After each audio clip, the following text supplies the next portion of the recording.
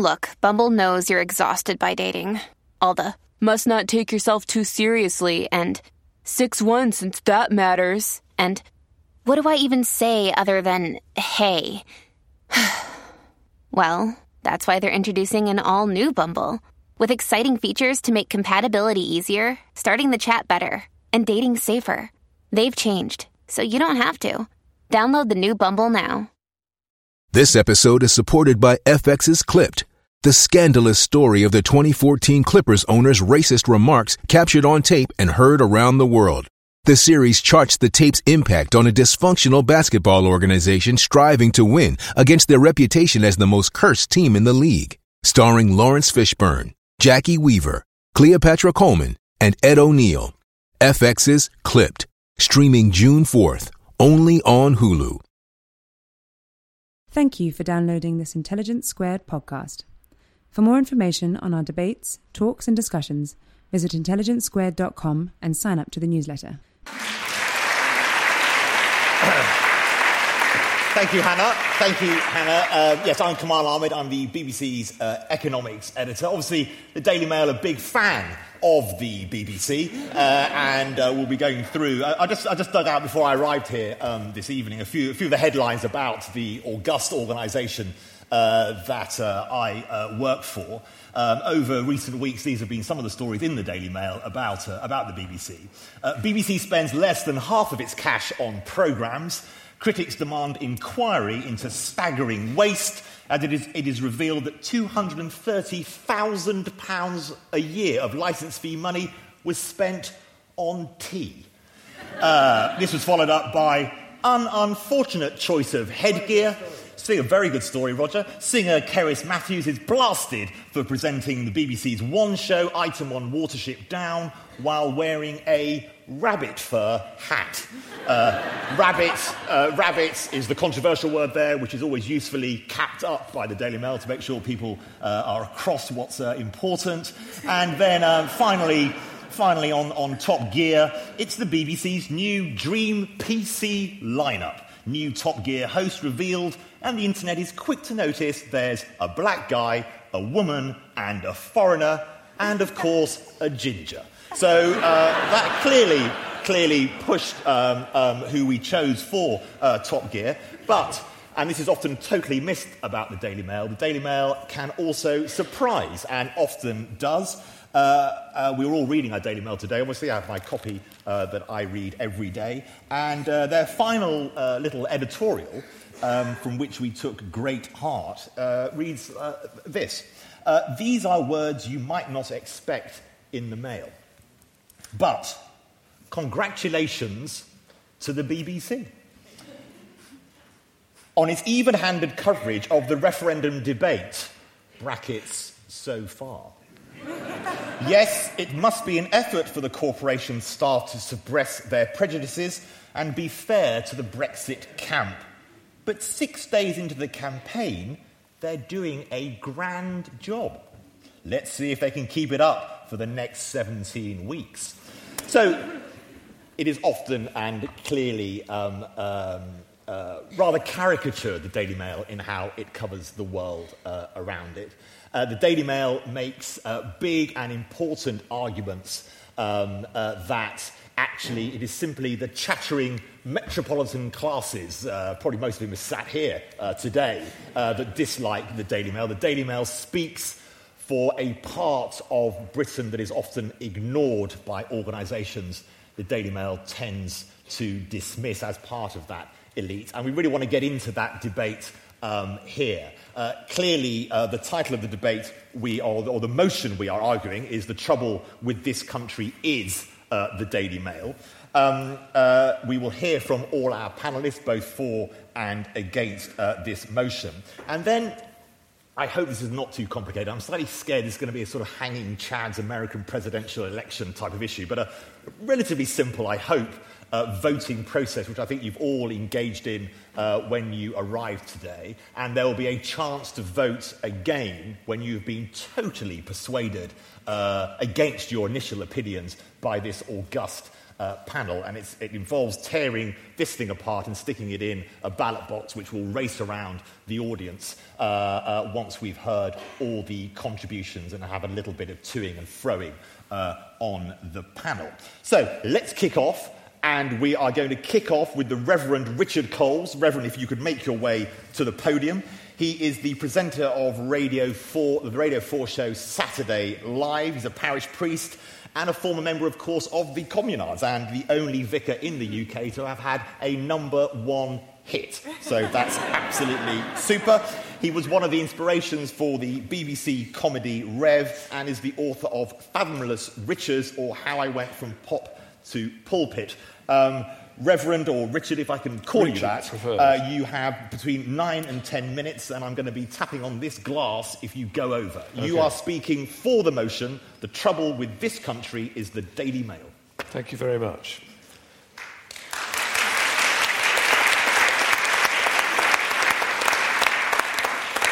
Well, that was an easy gig. I feel I should be regaling you with tales of my travels in the Hindu Kush, but not this time. Nice venue. Thank you very much, Kamal, for inviting me to be here. And I suppose I have to say that my relationship with the Daily Mail might be characterised as bittersweet. I grew up in the Middle England that the Daily Mail so volubly claims to represent. I'm from Kettering. You don't really get much more Middle England than that. And grew up in the 1970s in a little satellite village called Barton Seagrave near Kettering, where, I can tell you, the first newspaper I ever took was indeed the Daily Mail. My father took the Daily Telegraph, my mother took the Daily Mail, I took Whizzer and Chips, and graduated from that to my mother's newspaper instead. I liked the Nigel Dempster column, and I liked the cartoons, which was my sort of gateway drug, if you like, into the editorial. So the Daily Mail was a kind of fixture of our family life, and my introduction to the magical world of newspapers and everything that newspapers did. But then things took a different turn. My father was a shoe manufacturer in England in the days when shoe manufacturing went on, and that, of course, collapsed in the 1970s.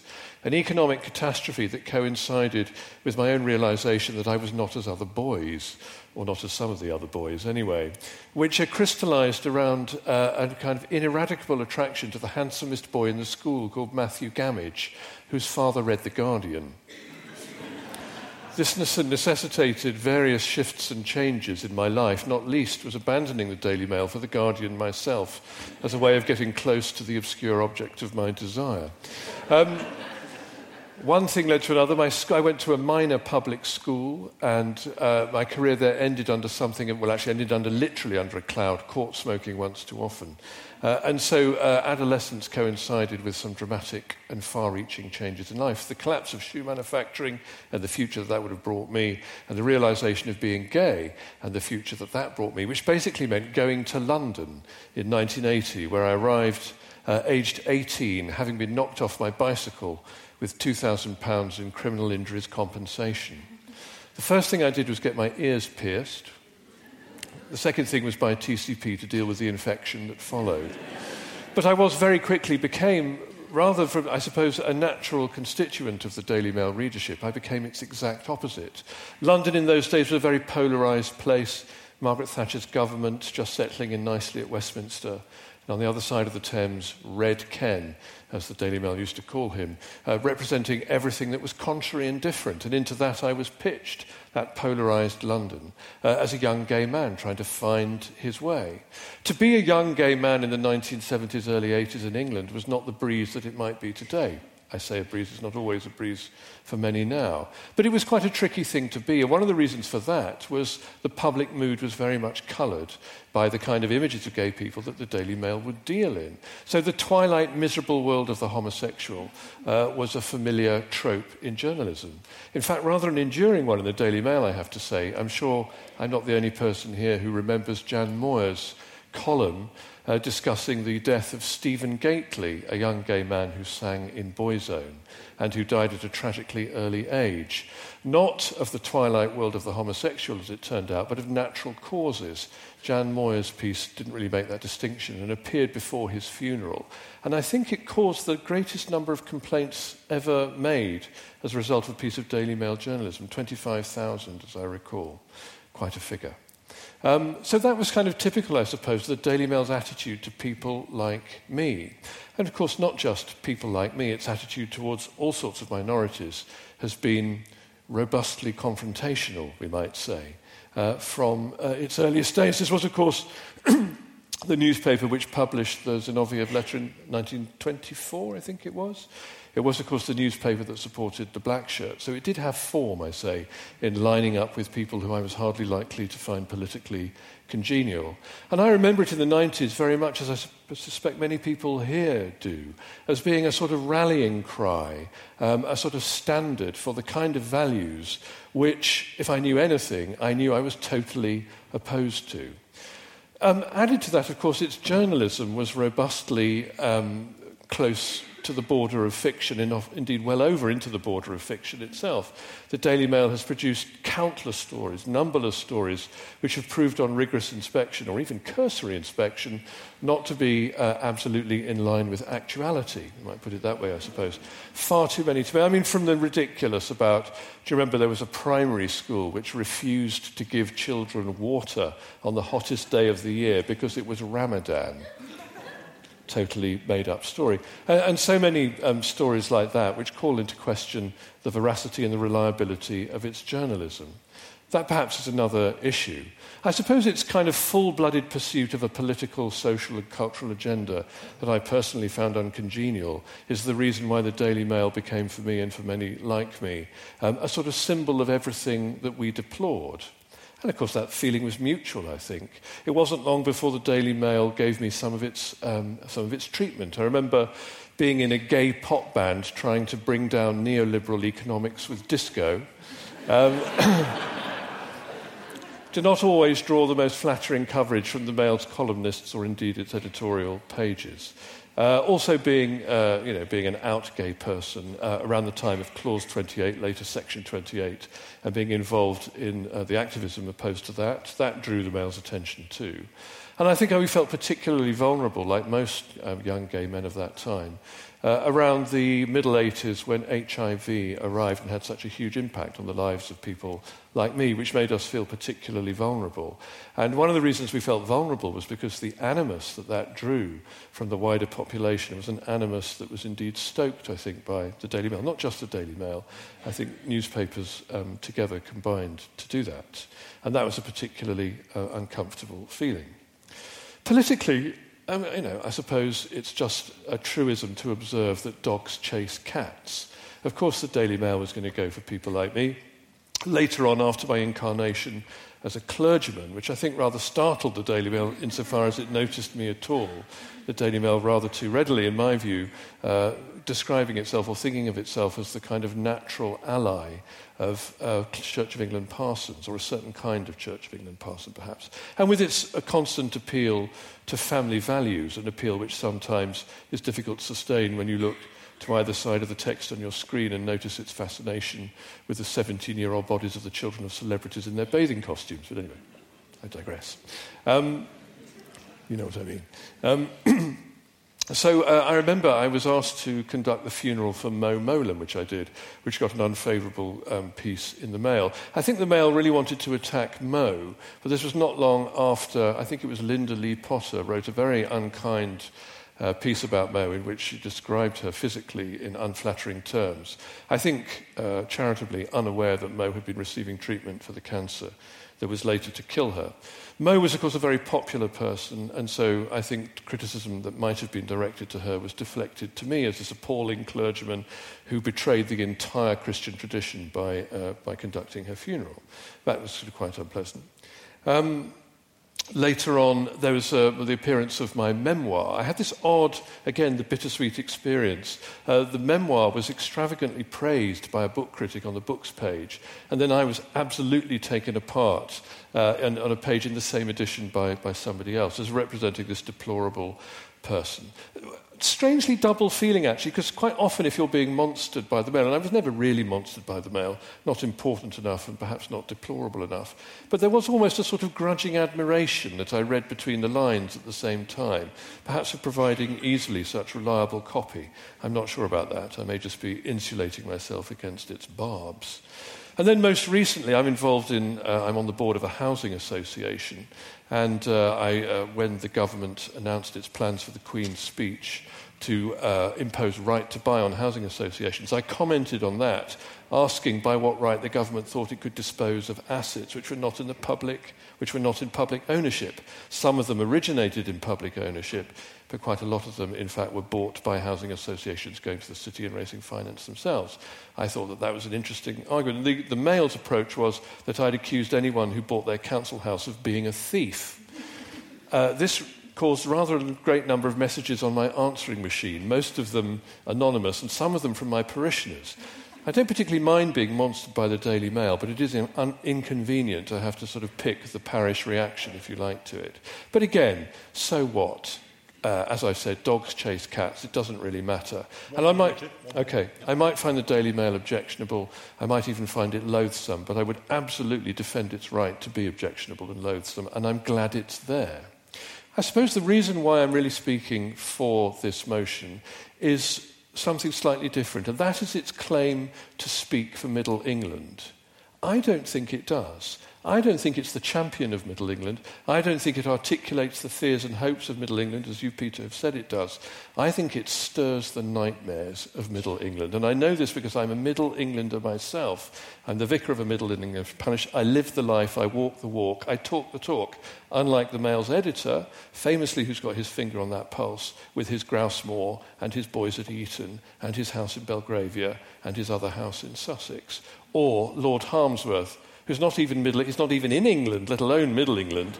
So how he can claim to speak to it, I don't really know. I think I do know a bit about Little England, and what I do know is that it's a much kinder, more generous, more tolerant, and nicer place than the Middle England stirred up by the Daily Mail and its journalism. I think it stirs it up. I think it agitates its nightmares. I think it produces a kind of noxious fume of distrust and unkindness, and one in which joy and generosity wither and die. And that is why I think the trouble with Britain is indeed the Daily Mail.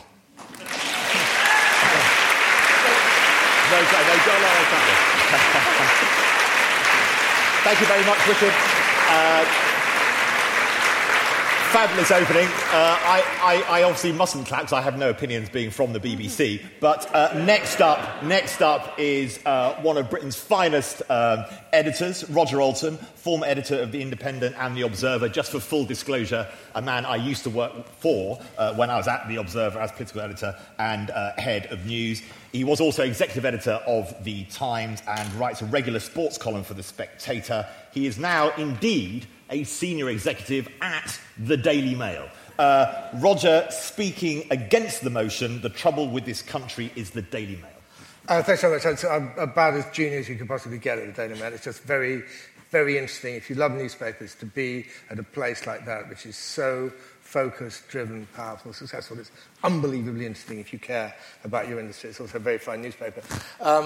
Very, very interesting listening to Richard, who can certainly dish it out, but in a very nice way, as befits a man who presents on the Swedish-natured programmes on radio. I read the piece you referred to, Richard, in the publication of your book. I remember reading it at the time, and I reread it the other day, and I thought, what a really nice, open, frank guy you come out of it as. I mean, you might have felt differently. I thought you came out of it absolutely terrifically. Just, if I may, for a moment, on the Gately case, that was an opinion piece by one of our columnists, and I think columnists, as Richard said, have a right to say things. There were, I think, 2 complaints, and then the remaining 24,998 were generated as a sort of Twitter storm. I doubt whether anybody had actually read it. Truly, I mean, is that a loss of content? Anyway, that's what I suspect. Let me just tell you this. I mean, I've always loved papers.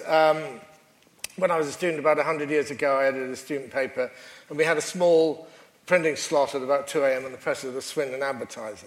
And the roar and the thunder of those presses as they rolled stays with me still, even for our piddling little paper, Cherwell.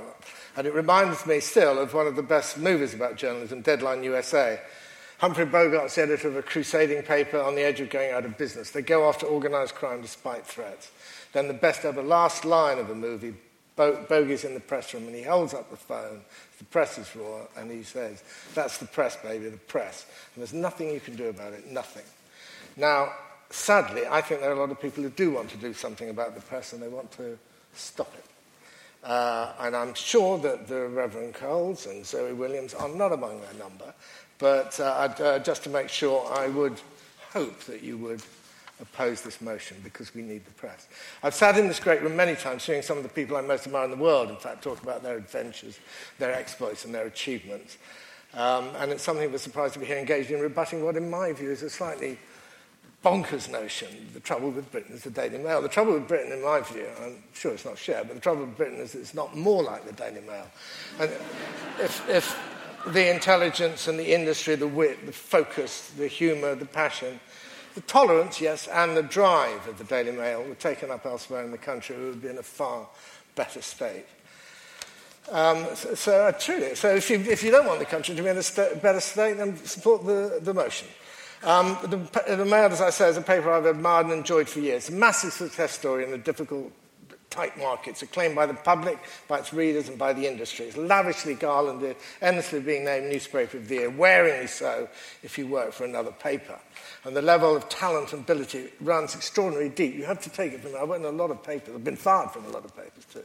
And it runs deeper than anywhere else I know. There's more women work, more women read it than any other paper in the country, and it has the best female journalists working there than anywhere in the country. And also the enforcement of journalistic ethics is incredibly high. It's something the editor and the senior staff care about.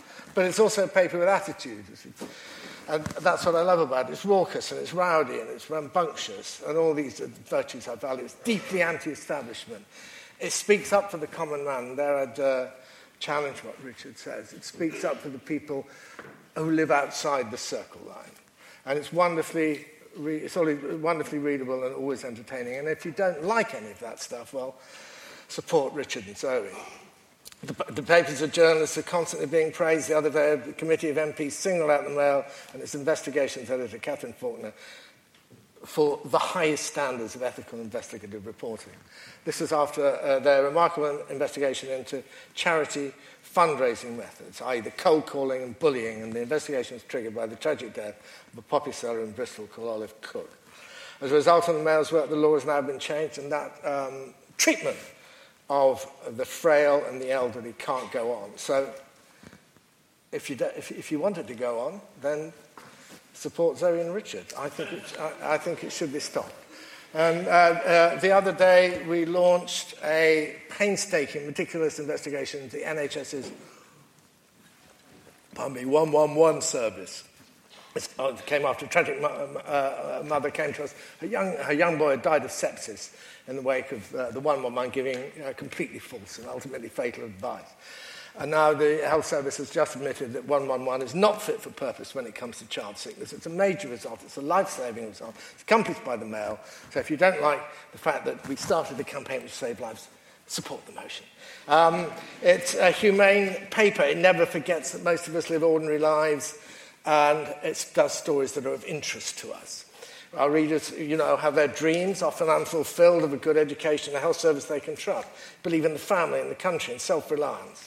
And they, like the paper, like myself, are profoundly suspicious of the state and the people who think they know best.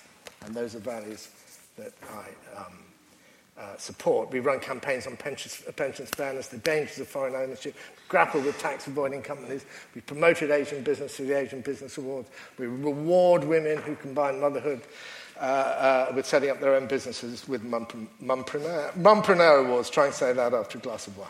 And we champion British manufacturers, and we've campaigned for the bereaved and their financial affairs. These are important matters, and if you don't care about them, as I say, give Richard and Zoe a work.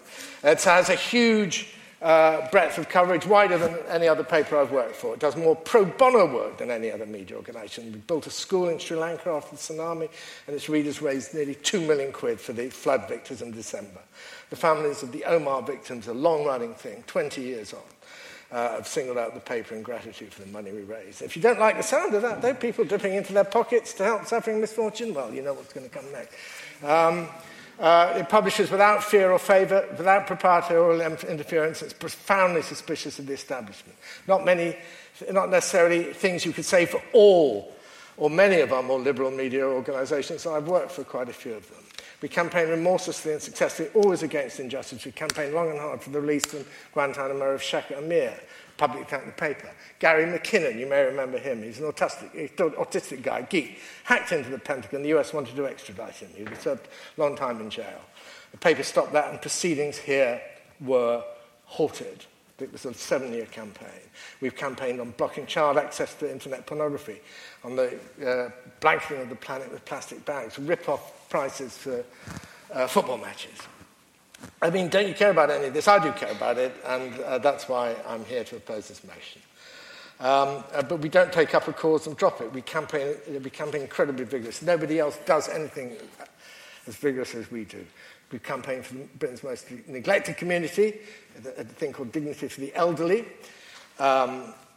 We've led great popular campaigns for the NSPCC and for Alzheimer's Society, which is an organisation trying to deal with the greatest challenge of the century.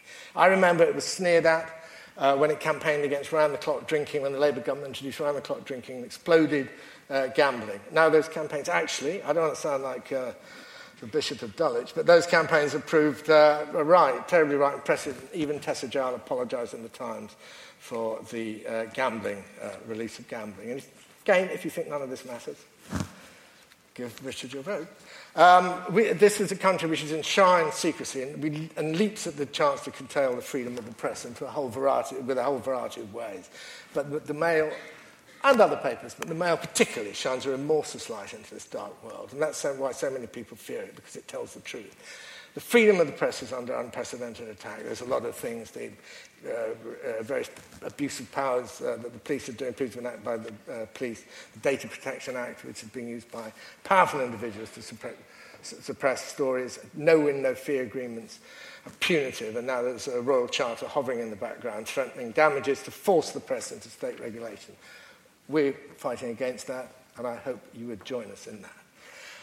There's also been a fierce and brilliantly handled campaign to prevent the erosion of the Freedom of Information Act. It was one of Tony Blair's great regrets that he introduced freedom of information, and now they're trying to row back on it.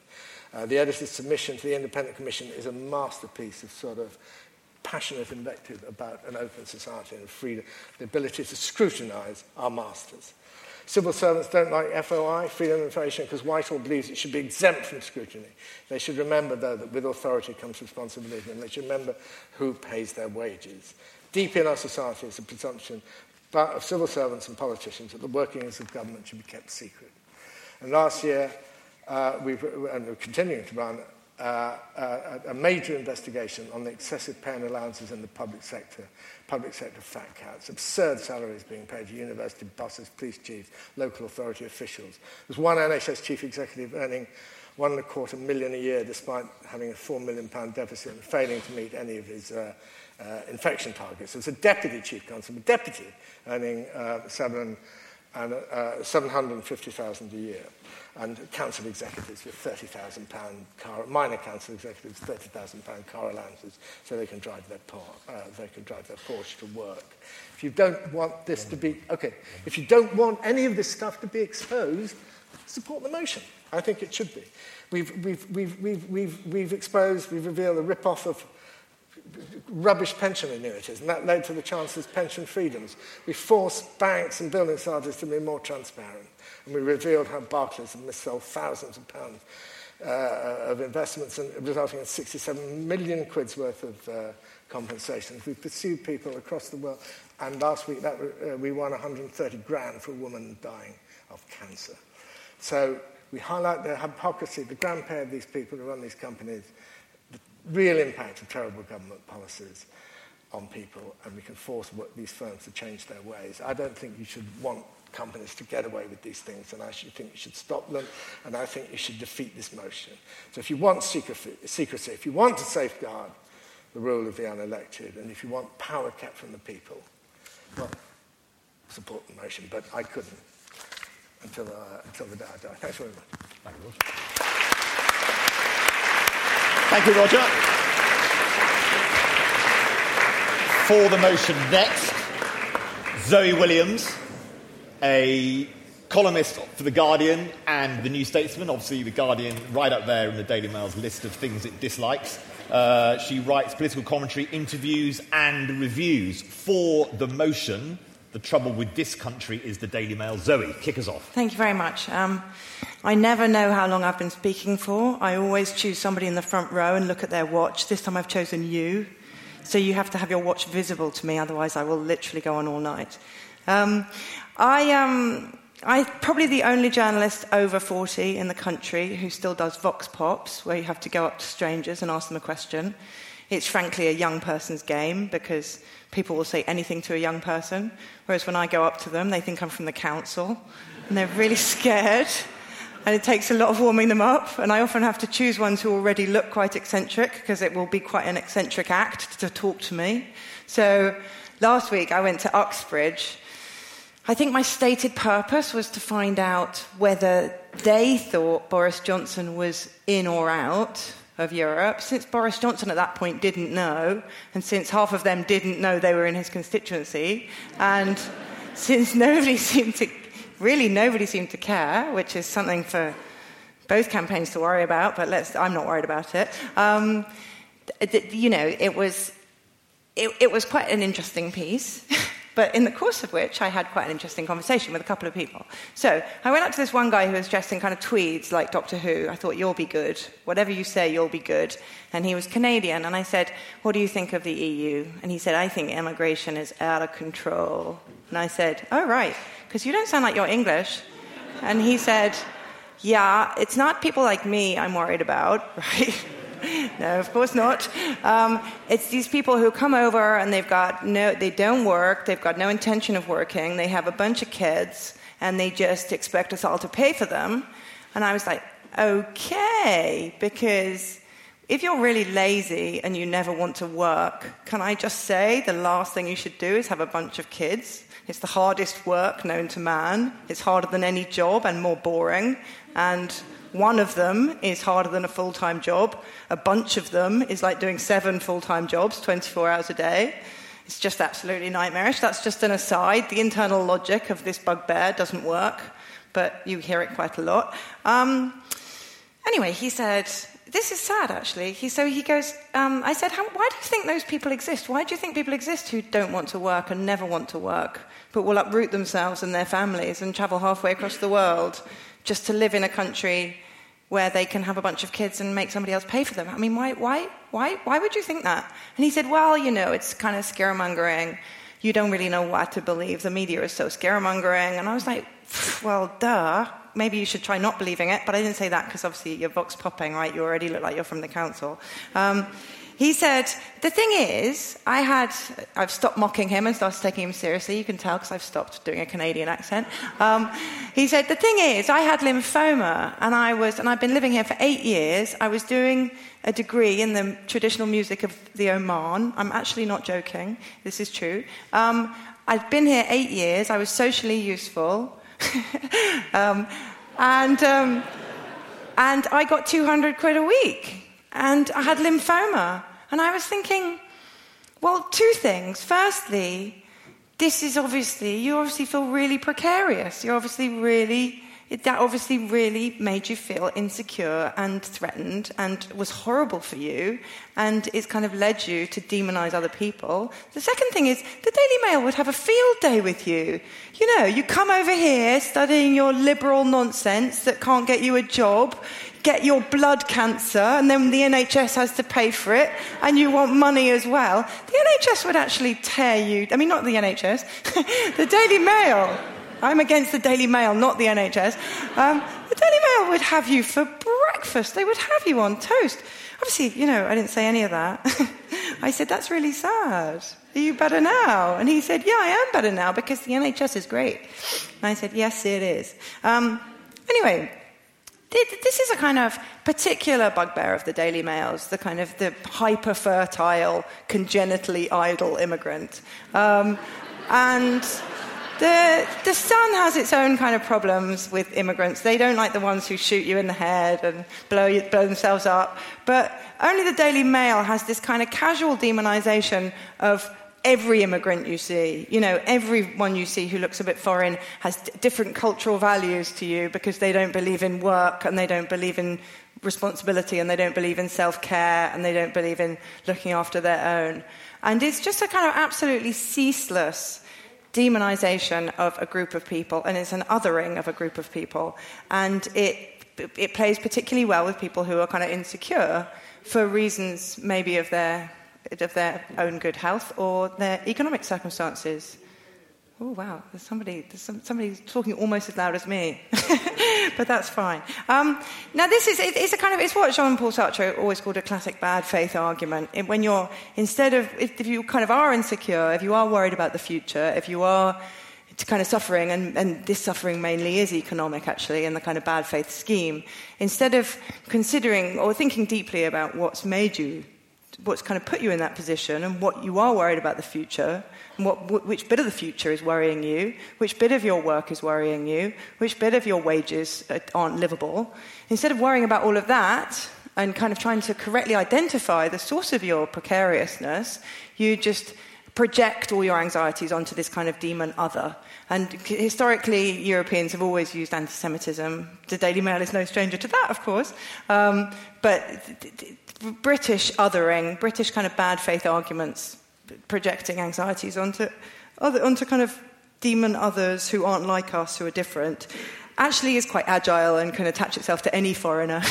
And that's, I think, both maximised and kept alive by the Daily Mail. They just absolutely love to make these arguments where some other person isn't like you, they're out to get you, they want to freeload off you, they don't think like you, they don't have the same sympathies as you. And it plays particularly well, obviously, with people who are insecure, and what it does is just drives a wedge between them. So there's no trust, there's no solidarity, and there's no kind of working towards anything better. There's no sense in which you could build something together, even across your differences, and actually make your future safer together. So it kind of fosters a sense of misery and atomization and suspicion, which is, sad. It's not just sad, it prevents meaningful solutions. It makes sure the future will be insecure because you're preventing a meaningful solution and people coming together to talk about meaningful solutions. So it's no joke, Just because they sometimes are right about some things doesn't mean they're not actually creating a really poisonous atmosphere between the citizens of this country who need to work together. Anyway, so the next guy I spoke to, this is going to sound like I'm making them up, and I'm really, really not. These are all real people. He said, the problem with the EU is these Somalians, I didn't say they're not in the EU, because as I say, it's a vox pop, right? I'm completely neutral. I'm like Kamal in this. These Somalians, they come over here. They've got £1.3 million houses, and they kind of soak them all up. I can't afford a £1.3 million house. There might be veterans who need that house but are living on the street, which is true. There might be English people who need that house but are living in B&Bs, which is true. Now, the problem with the Canadian having his political mobilisation leached out by the suspicion and grey-wash of the Daily Mail, it's not the end of the world, right? It's not the end of the world if people aren't on the streets campaigning for better treatment of people with lymphoma for the time that they've got it. So that's a kind of niche issue, and I wouldn't kind of nail my flag to it. This isn't niche at all. The fact that a house in London is worth £1.3 million, and a family who needs social housing might well live in that house, which they could never in a million years afford. That isn't a niche issue. That's a very real issue. And there are very good reasons why that gentleman could not get that house, and there are very good reasons why that gentleman could never afford that house on his salary. There are good reasons why he'll never be eligible for social housing. There are good reasons why social housing is kind of collapsing before our eyes. None of these reasons have anything to do with Somalia or Somalians or Somalis, which is, Twitter tells me, the correct way to address people from Somalia. There are perfectly good reasons everywhere you look for a situation in which the bottom, probably 70% of people living in the southeast can no longer afford their housing. And these people need to start talking to each other. And some of them will come to Marxist conclusions, which I've come to, about use value and exchange value. And some of them will come to other conclusions about supply and demand and rent capping and everything else. There are lots and lots of solutions that we will talk about and discuss. We will not talk about and discuss them while we're blaming a family of Somalians for living in a £1.3 million house. We will not ask deep and searching questions about land value while we're trying to paint that as a greedy thing of a Somalian to do, to have the temerity to want to live under a roof in a city where house prices have completely peeled away from any meaningful wage. So this is, sucking the life out of a kind of political mobilisation, and it's frankly sucking the life out of any intelligence. You want to live in a mature democracy where people can have intelligent conversations in which the world is standing on its feet and not on its arse. You want to live in a world where people are able to discuss problems in a way that at least resembles reality. And when you have this kind of thumping drumbeat of nonsense, which plays so well with people who feel themselves rightly to have been done over by the society they're living in. 1 minute, because I'm not going to get onto my horse fetus in that case. But I'm just going to have to leave that hanging. When I was young, the Daily Mail used to pit women against one another. It was like constant working mother, non-working mother, barren slag versus Hausfrau. And it was constantly a constant barrage of unpleasantness. And again, it was the same kind of bad faith argument. It was leveraging women's anxieties against one another and trying to make us hate each other. And it did a really good job until Mumsnet came along, actually. And I spent my whole youth fulminating about it. But now I look back, it wasn't actually that important because we weren't in this situation. We weren't in this kind of very precarious financial times when people felt really, really separated and divorced from one another. Now it really has got serious, and so have they. And they talk about people on benefits as though they're vermin, literally vermin. And they talk about people who've migrated against in fear for their lives, as though they're just after the milk off your doorstep. And it's really sucking the lifeblood out of the way we are with one another, and it's sucking our ability to build something better. So vote for us, okay? Thank you. Thank you very much, Zoe.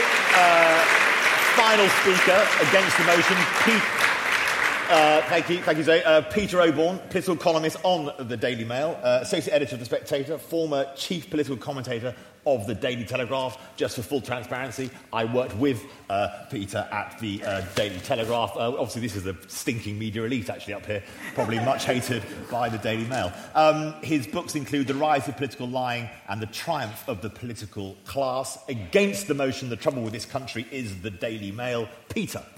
Thank you very much, Kamal. First of all, to say thank you very much for allowing me to be here, because working for the Daily Mail, there is a category of person who regards you as beyond the pale. I used to live in Islington, and really people would come up and start denouncing me in the streets. It was quite hard living It's full of Guardian people, Alan Rusbridger just down the road and so forth. And obviously I was in enemy territory, but it was difficult. People would pass at you, and they knew automatically that because you wrote for the Daily Mail, you were a terrible person, the devil incarnate.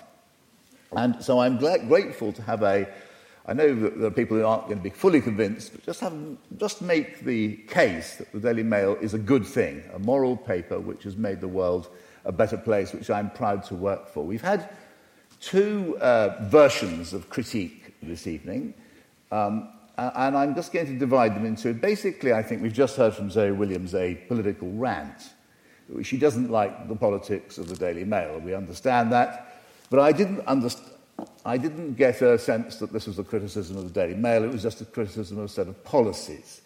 And I'm not going to deal with that very seriously, because I think this is about the Daily Mail, not about a vision of how Britain should be. If Reverend Coles is correct in his very moving speech that he made, then I would be ashamed to work for the Mail. If it was a paper which was bigoted and targeted gays and other minorities, I would be ashamed. I don't recognise that paper. It's not the paper I work for, and I'm basically going to engage more with the Reverend Coles as a result. And I think my first criticism I'll make to Reverend Coles is that he's a generic criticism of newspapers. When people like me, Roger, were brought up in the 80s, it wasn't just newspapers, actually society at large had a terrible attitude towards gay people. And it wasn't just the Daily Mail. I don't know what Daily Mail wrote, but I know a lot about The Sun was terrible. You gays were demonised, and all papers, I suspect, did it. I don't know, but mercifully that's changed. That no longer happens, and there are other minorities who get demonised, Muslims in particular. I don't believe that the Daily Mail is a terrible offender on that front. All papers do it a bit. Some papers do it a lot. And I just... Roger said something very wise. The paper is a tolerant paper, and I'm going to come on to that. If you attack the Daily Mail, you're attacking its readers. It's got 1.6 million people buy it every day. It's read by about 5 or 6 million people every day. If you're going to say the Mail's bad, you're attacking those people for buying the Mail. And I'm going to say that you mustn't, well, rather, I think you've got to think about why you're doing that. Because for me, they're very good people. They pay their 65p. Zoe works for a paper which costs £1.80. I believe the Times costs about the same. The Telegraph, £1.40. The Financial Times, £2.70. They're paying 65p. They're not well-off people. That's the first thing. They tend not to live in central London or university cities. They're struggling. They're middle-class people. They have to watch every penny as a whole. And they don't live fashionable lives. And they really experience life at the sharp end. I think that they don't, as a whole, have a voice. I think George Orwell said, the lower middle class is the most despised category of person in Britain. Well, and they don't have a voice. And I think the Mail gives them that voice. And if you're saying the Mail's a bitter, nasty paper, you're saying they're a bitter, nasty paper. And I think you're making a class statement. I think it's okay to be upper middle class in this country, middle class, like most of the people. Okay to be rich. But if you're lower middle class, if you're struggling, no, it's not so okay. Let's just take that issue, which goes on about immigration. It's one of the things about the Daily Mail, which is so good, is that we write for our readers. Many newspapers, Times, Telegraph, I've watched them all, I know them all, they tend to write for each other. The columnists write columns which express the virtue of the columnist. It shows him a civilized version, a citizen of the world who has liberal views, utterly tolerant and marvellous. Of course he's in favour of immigration. He lives in a nice house, he's affluent, he probably went to a public school. Sometimes even she's a she, and very, very occasionally he or she is black. But that is the worldview. Now, the Daily Mail is interested to the exclusion of everything else in its readers, and that is the about 6 million people who read it. They don't go to fashionable parties and they experience the realities of immigration. They have the pressure on school places. They have the pressure on their wages. They're out of a job. In Eastern European migration has had a real effect on people's jobs. Now, if you're the fat cat in London, that's great, because you're getting cheaper labour. If you're the CBI boss, that's magnificent. Higher profits. You can drive you can drive down wages. And furthermore, you can be virtuous about it, because you're going to get applauded by the Guardian columnist for supporting immigration. But what about the person that Zoe is so sneery about? The person at the sharp end? The person who loses their job, or has the job cut, or suddenly finds that their school's completely changed its demography and there's loads of different languages, and you worry about it and you care about it. You are being sneered at. Now, 10 years ago, 15 years ago, the Daily Mail was pretty well the only organ of opinion in Britain which raised the issue of immigration. I know it did that because I wrote some of those pieces. Now, personally, I'm not affected, except entirely. I love immigrants. I love immigration. I think it's fantastic. It makes Britain a much, much better place. But it really changes. If you are at the sharp end, are you not allowed to have a voice? The BBC would not go near this issue, because if it did, it would be racist to do so. And so there was a great lacuna of public debate. It was it was something nobody polite could talk about. The Mail did. And of course, therefore, according to the liberal elite, who have such articulate opponents of mine, it's racist. It was never anything of the sort. It gave a voice to people whose lives were severely affected and were disenfranchised by papers which are read by prosperous and powerful and rich people. And that, oddly enough, includes The Guardian at £1.80 a shot.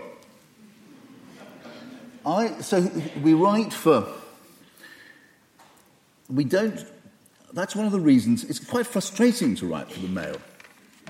It's an odd thing that you can't make recondite references to clever books you've read, because it's written for the readers.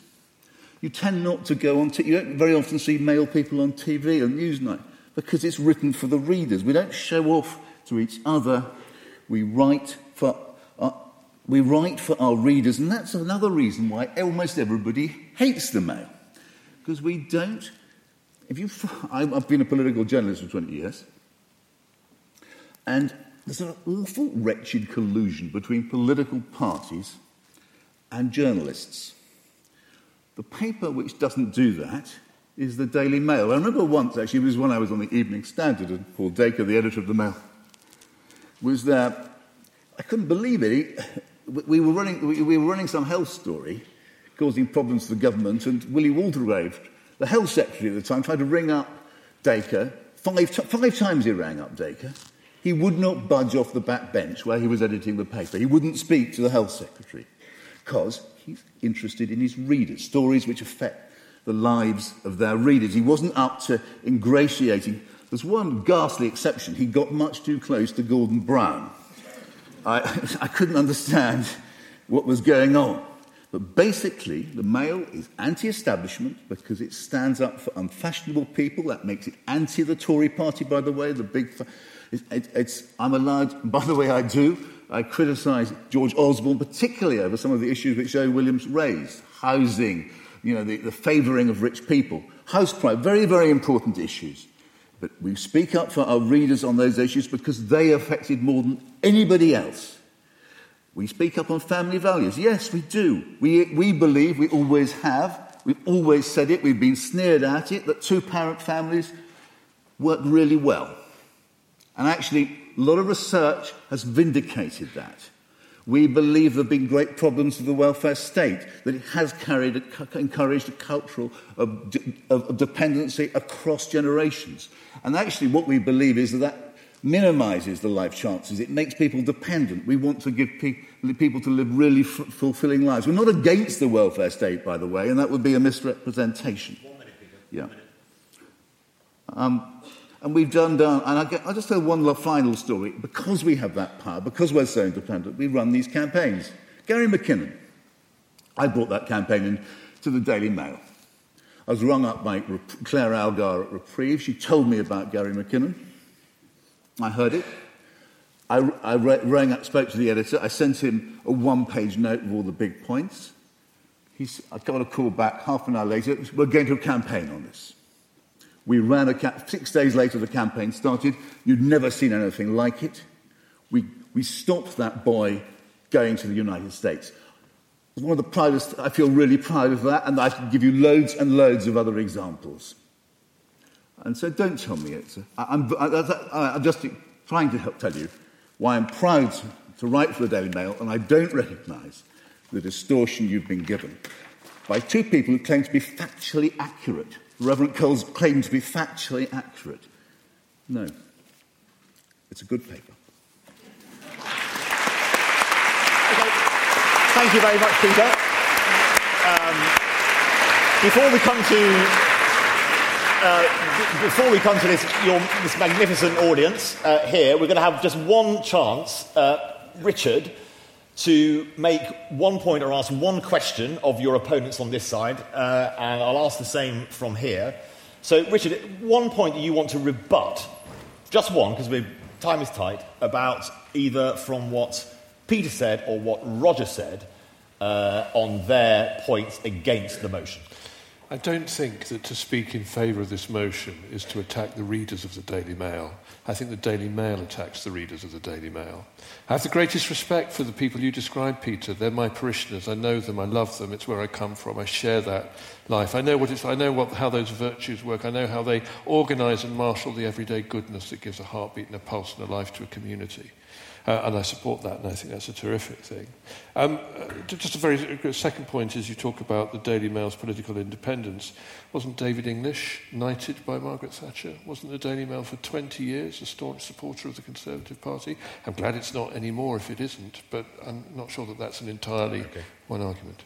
Roger, do you want to make 1 point? I saw you writing furiously during both Richard and Zoe's presentations, mostly swear words, actually. But do you want to make 1 quick rebuttal point about what you've heard from your two opponents? Again, this sort of there seem to be 2 strands Peter pointed out. One saying the paper is homophobic or implying it's homophobic. The other saying the paper is anti, if you like, foreigners.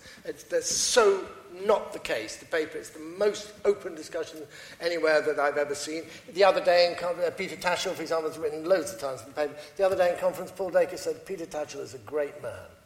I mean, it's a very, very tolerant organisation, I promise you. What's wrong with that? Zoe. I'm amazed. Zoe, you've coloured the Daily Mail wrongly. Both my opponents seem to have misunderstood me in about 100 different ways. I can only assume it's because I've got a high-pitched voice or something.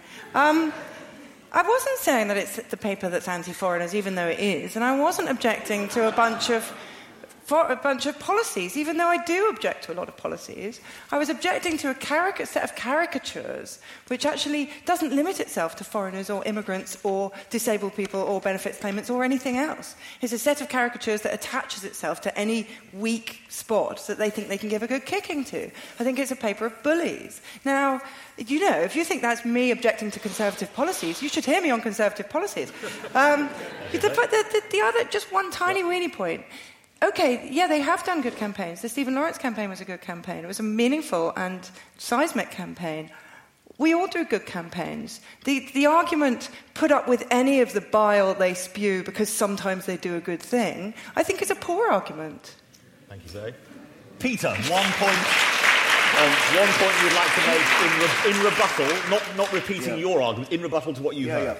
The Reverend Coles, who accused his parishioners of Marxian false consciousness just now. I just want to pick him up on the point of David English, partly to say that, of course, it's not unknown for Labour to give knighthoods, but mainly to say, actually, that David English received a posthumous peerage, I'm almost certain I'm right, he did. as a gift from New Labour. So you'll just get your facts You were going on about Daily Mail being inaccurate. Can I just urge you occasionally to get your own facts? Now, I have the first results as you walked in about this debate, which I'm going to read out now. So for the motion, the trouble with this country is the Daily Mail, 40%. Against, 27%. Undecided, 33%. The final result is 51% for the motion, 48% against. Unlucky chaps, but you lose. The swing was 5%. The swing was 5% to my left, not politically, but just geographically. I think they won. I think that's their victory. So, on the left, although the motion was carried, the swing went to the left. Does that make them the winner of the debate? I think that makes them a winner. Exciting. So everyone is a winner, which is a lovely way to finish. Thank you very, very much to Peter Oborne, Roger Alton, Zoe Williams and Richard Coles. Thank you to you for coming as well.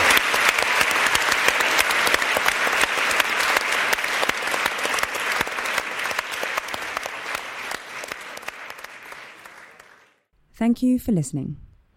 You can download more Intelligence Squared podcasts free on iTunes and SoundCloud. If you'd like to find out more about our events, sign up to our newsletter at intelligencesquared.com and follow us on Facebook and Twitter.